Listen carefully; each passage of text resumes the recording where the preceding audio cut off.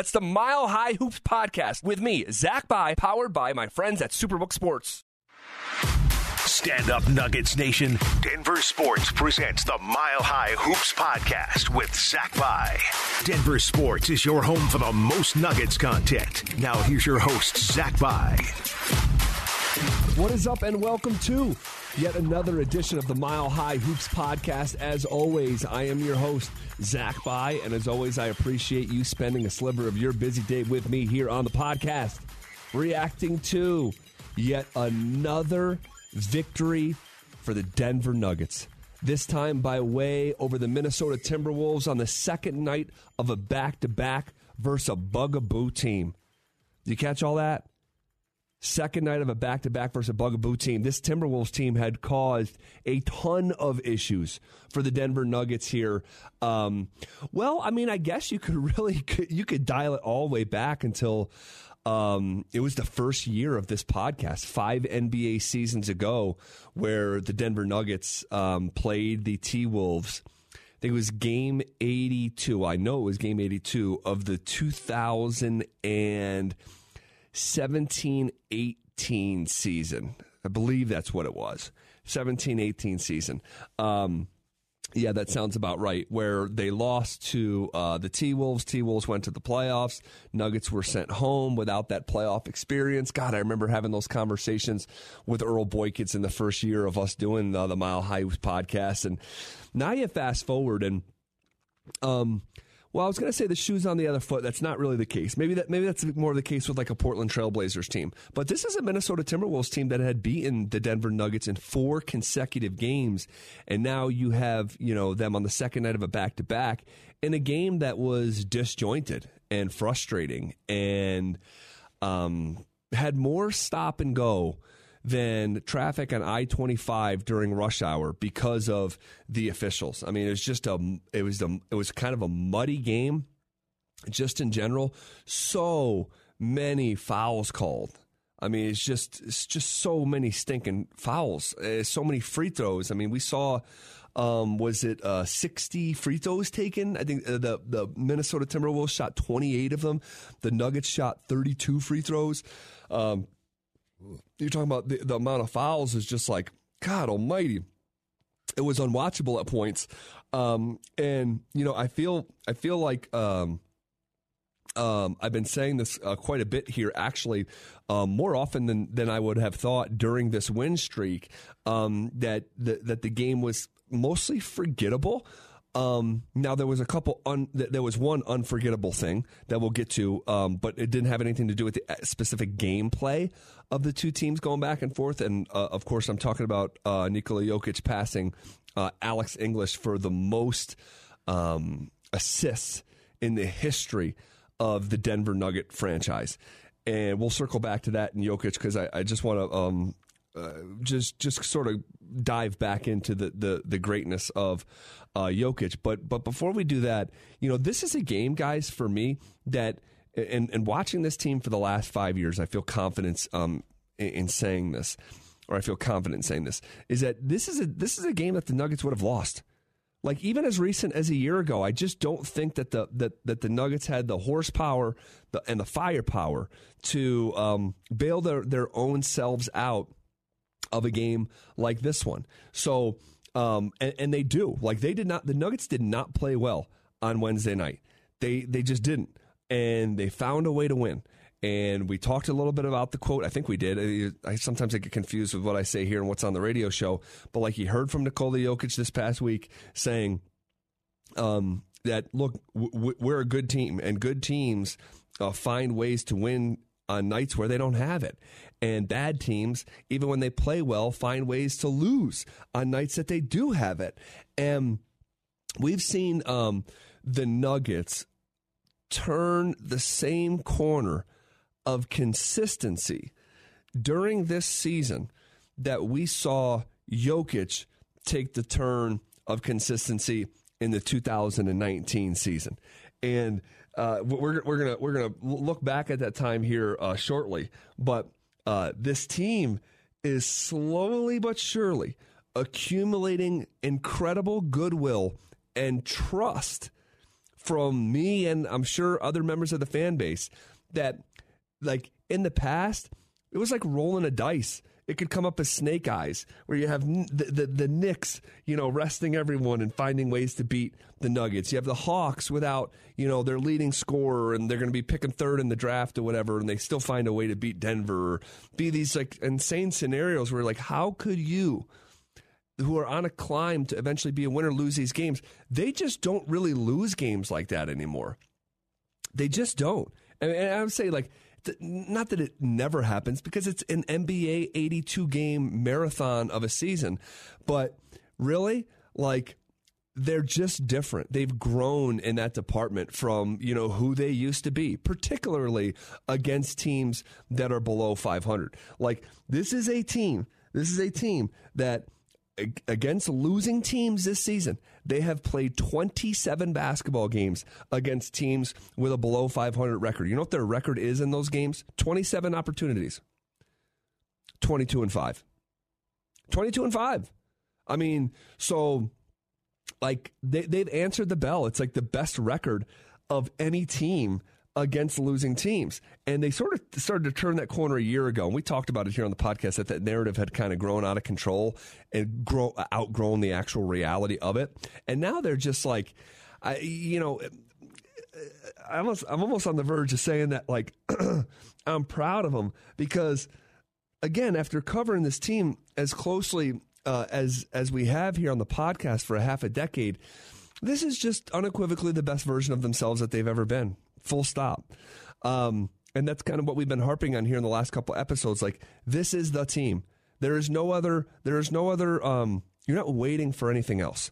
You're not waiting for a juggernaut to move out of the way in the Western Conference. You're not waiting for a big three to disband. You're not waiting for someone to get healthy on your own roster. You're not waiting for the right kind of coach. You're not waiting.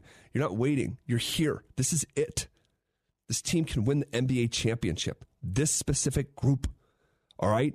And that what happened on Wednesday night at Ball Arena in that victory against the Timberwolves is just the latest installment, and it'll be a footnote ultimately in not even a chapter, but a page within a chapter within a book that is this season. But it's one of these things where the Nuggets just didn't play well, and they found a way to score 122 points. And I don't know, man. It's just one of these things where it's like, yeah, this would not have broken this way, even as recent as last year, let alone 2, 3, 4 seasons, 5 seasons with this group, with this core together. Jokic, I just want to put it in park here for a second. He has 31 points, 11 rebounds, 13 assists. It's another 30-point triple-double. Nikola Jokic is wrecking the league. He's wrecking the league. He's making a mockery of the competition. This is his second consecutive 30-point triple-double, okay? This is now how many triple-doubles in a row for him in general? It's 3 triple-doubles in a row, because he had one in Orlando with the game winner, had it, of course, against Portland that we just referenced. He didn't have it against Phoenix, because he finished with 9 assists that night.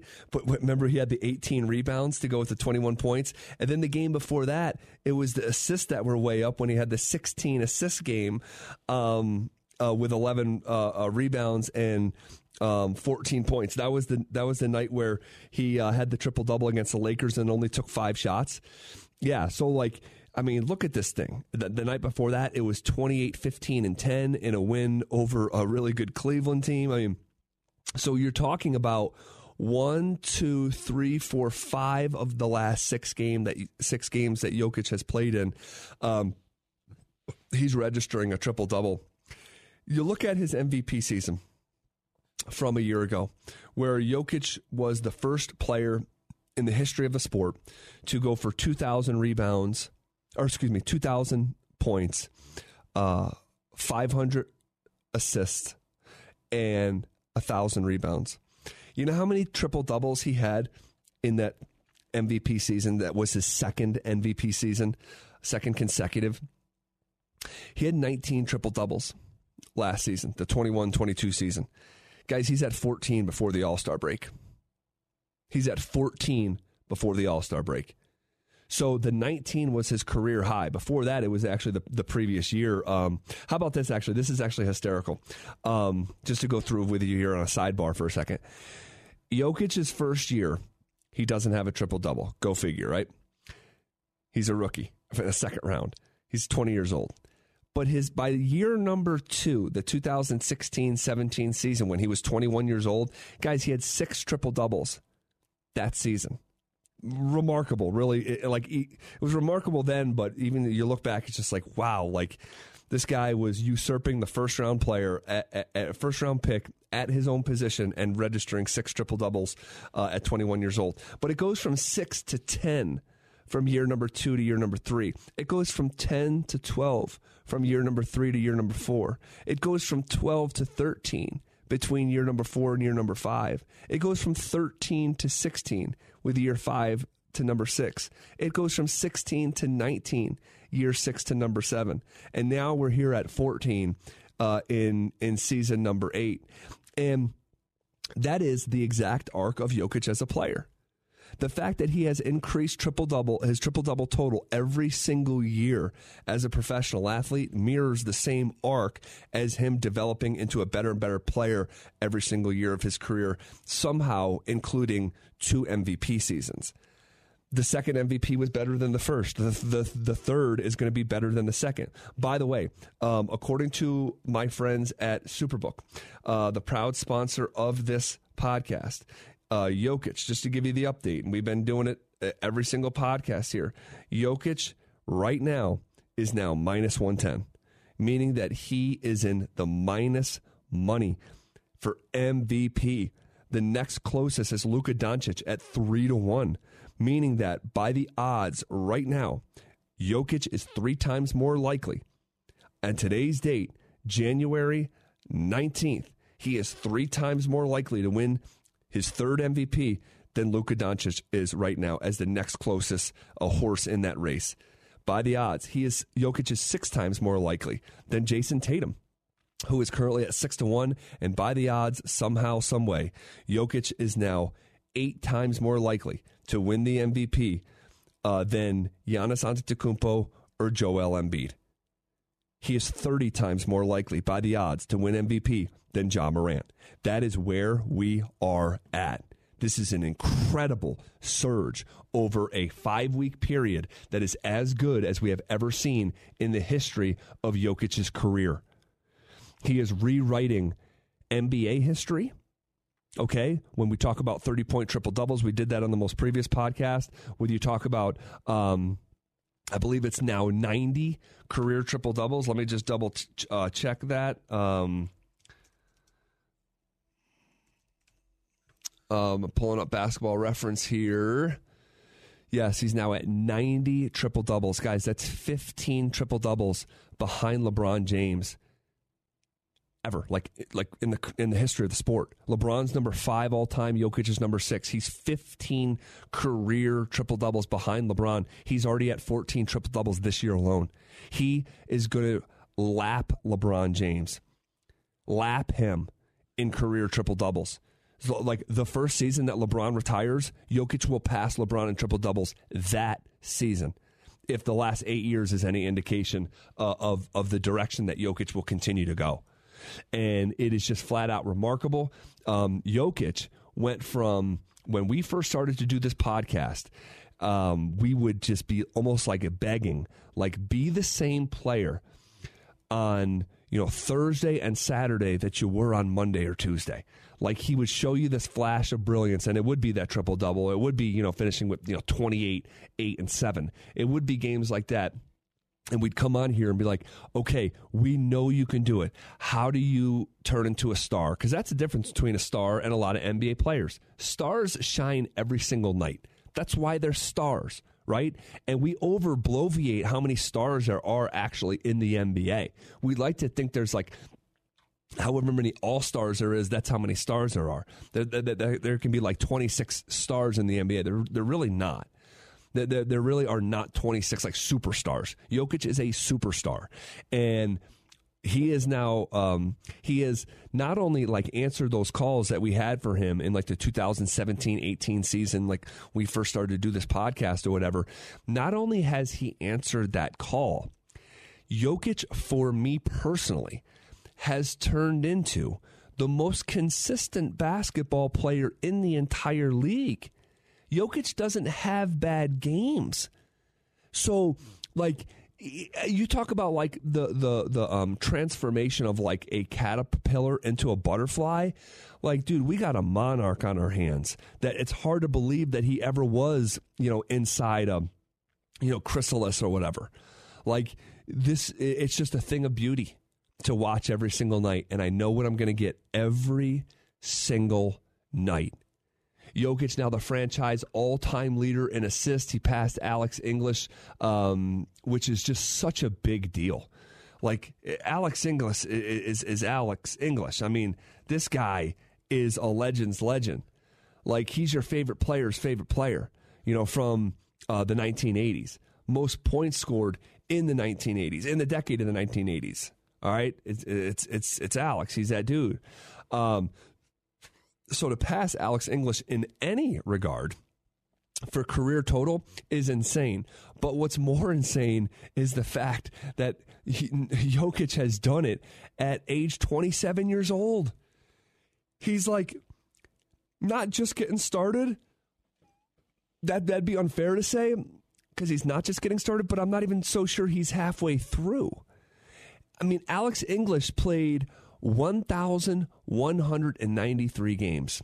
Okay. And I guess for Denver, it was 837 games. That's the more relevant number. 837 games over the course of 11 seasons. Jokic has played in 568 games. And he's passed Alex English for most assists in the history of this franchise. It's hard to really quantify just what Jokic has done in such a short period of time, because it really is, in terms of like passing a legend like that, like it really has been a short period of time. And here's the kicker. Guys, Dan Issel is the franchise's leading rebound hauler, getter, record holder, whatever. Dan Issel has had 6,630 rebounds. Let me give you that number again. 6,630 for Dan Issel, number one all time. Jokic has 5,900 already. He's like, 1,700 rebounds behind Dan Issel. You look at, Jokic's rebounding total over the years. I mean, last year he had over 1,000 boards. The year before that, he had nearly 800. So he's going to break Dan Issel's record in pretty short order here. And then you look at the point total for English. We were just talking about his scoring prowess in the 80s. It'll take a while, but guys, he's going to get there.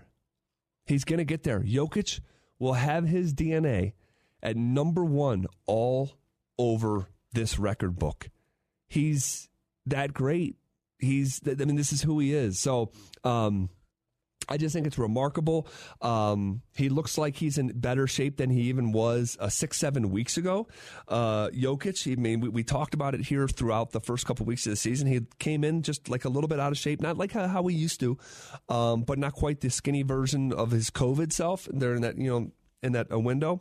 But he has now found the perfect balance and shooting 60% against the Timberwolves. He shot 93% against the Blazers. He shot 73% against Orlando. He shot 66% against Phoenix. He shot a perfect 100% against the Lakers. He shot 60% against Cleveland. He shot 50% both against the Clippers and the Timberwolves earlier in the month. And he shot 77% against the Celtics at the start of the month. That means in the month of January, with a proper sample size of, what is that, like 11 games, Jokic is shooting 67% raw numbers from the field. That is up 7 percentage points from December. I mean, just remarkable. And you want to know what I'm not hearing? And I really want to get this across because it is more fashionable for people to say than the people that are actually referencing saying it. This is what I mean. I hear a lot of still, the NBA doesn't want to give him the MVP again. They don't want to give it to the guy in Denver again. They want to give it to this guy. Who are these they that we're hearing? Who are these they that you're listening to? Because I listen to basketball people. No one talks about Jokic like that anymore. It's an open and shut case. There is no argument against him. He's 0.1 assist away from averaging a triple-double for the number one team in the Western Conference. I'm all the way back to last year when I'd say I don't need one advanced number to tell me that Jokic is the MVP. I don't need any of the analytics. I don't need a Raptor score. I don't need any of this stuff. The raw numbers are shouting it from the rooftops. The wins and losses, like the counting numbers, as you'll hear some folks call them, like they're telling the whole story. But the advanced numbers make it just nail in the coffin. Jokic is going to win this thing again. He's going to do it. Barring injury, Jokic is going to win his third straight MVP. So another 30-point triple-double, passing Alex English for most all-time. He dealt with some foul trouble on Wednesday night, found a way to get through it, and you just love to see it. So that's the ultimate biggest takeaway. I just want to share one or two more thoughts here before we move on from the actual game. Jamal Murray, Wednesday night was actually the perfect microcosm, the wrong kind, for Jamal Murray. Everything that I just said about Nikola Jokic in the consistency department, and this is not the first time we've had this conversation. This is probably the 100th time we've had this conversation. But everything consistent about Jokic right now is kind of the opposite with Jamal. And we all understand the context that he's coming off the injury. I got it, okay? But eventually, we're going to judge you by your fruit. And your fruit is the basketball that you play on a night-to-night basis. His first half, Jamal's, compared to his second half, is the microcosm that I'm talking about, because in that first half, Jamal was pretty dreadful. It looked disinterested. It was kind of weird. And then in the second half, he's brilliant, and you clearly do not walk away from Ball Arena without a win, in my opinion, without Jamal Murray and his 28 points and 10 for 18 from the field, and big shots down the stretch and didn't miss a free throw. But Jamal eventually, who was a minus 13. When he was out there, and a part of that, had to do with the second unit or whatever. But he has got to eventually cross through that threshold. This is, again, not a new conversation. It's very old, but we're going to keep on having it until we don't. And same thing with sort of MPJ, like with the health or the way he responds to stuff. Like, we're going to have those conversations until we don't. And it's very relevant. So, for this team to get where it wants to go, and that is the tippy top of the mountain, Jamal has got to be a more consistent 8 out of 10 version of himself. I don't need bubble Jamal Murray once a week. Like, give me a 7.8 of who Jamal Murray. Give me an 8 out of 10 every single night, and now we'll be talking. Just a couple other things. I thought Bruce Brown was great again. This guy who, while he could have cost the team mightily from the free throw line, and he was very regretful after the game about it. He continues to be, a great fit for this team, and, shot 64% against the Timberwolves. This is 3 consecutive games where Bruce Brown has shot 55% or better from the field. And he was a big part of the win. David Adelman, give him another shout out for leading the team in a second consecutive night as Michael Malone works his way through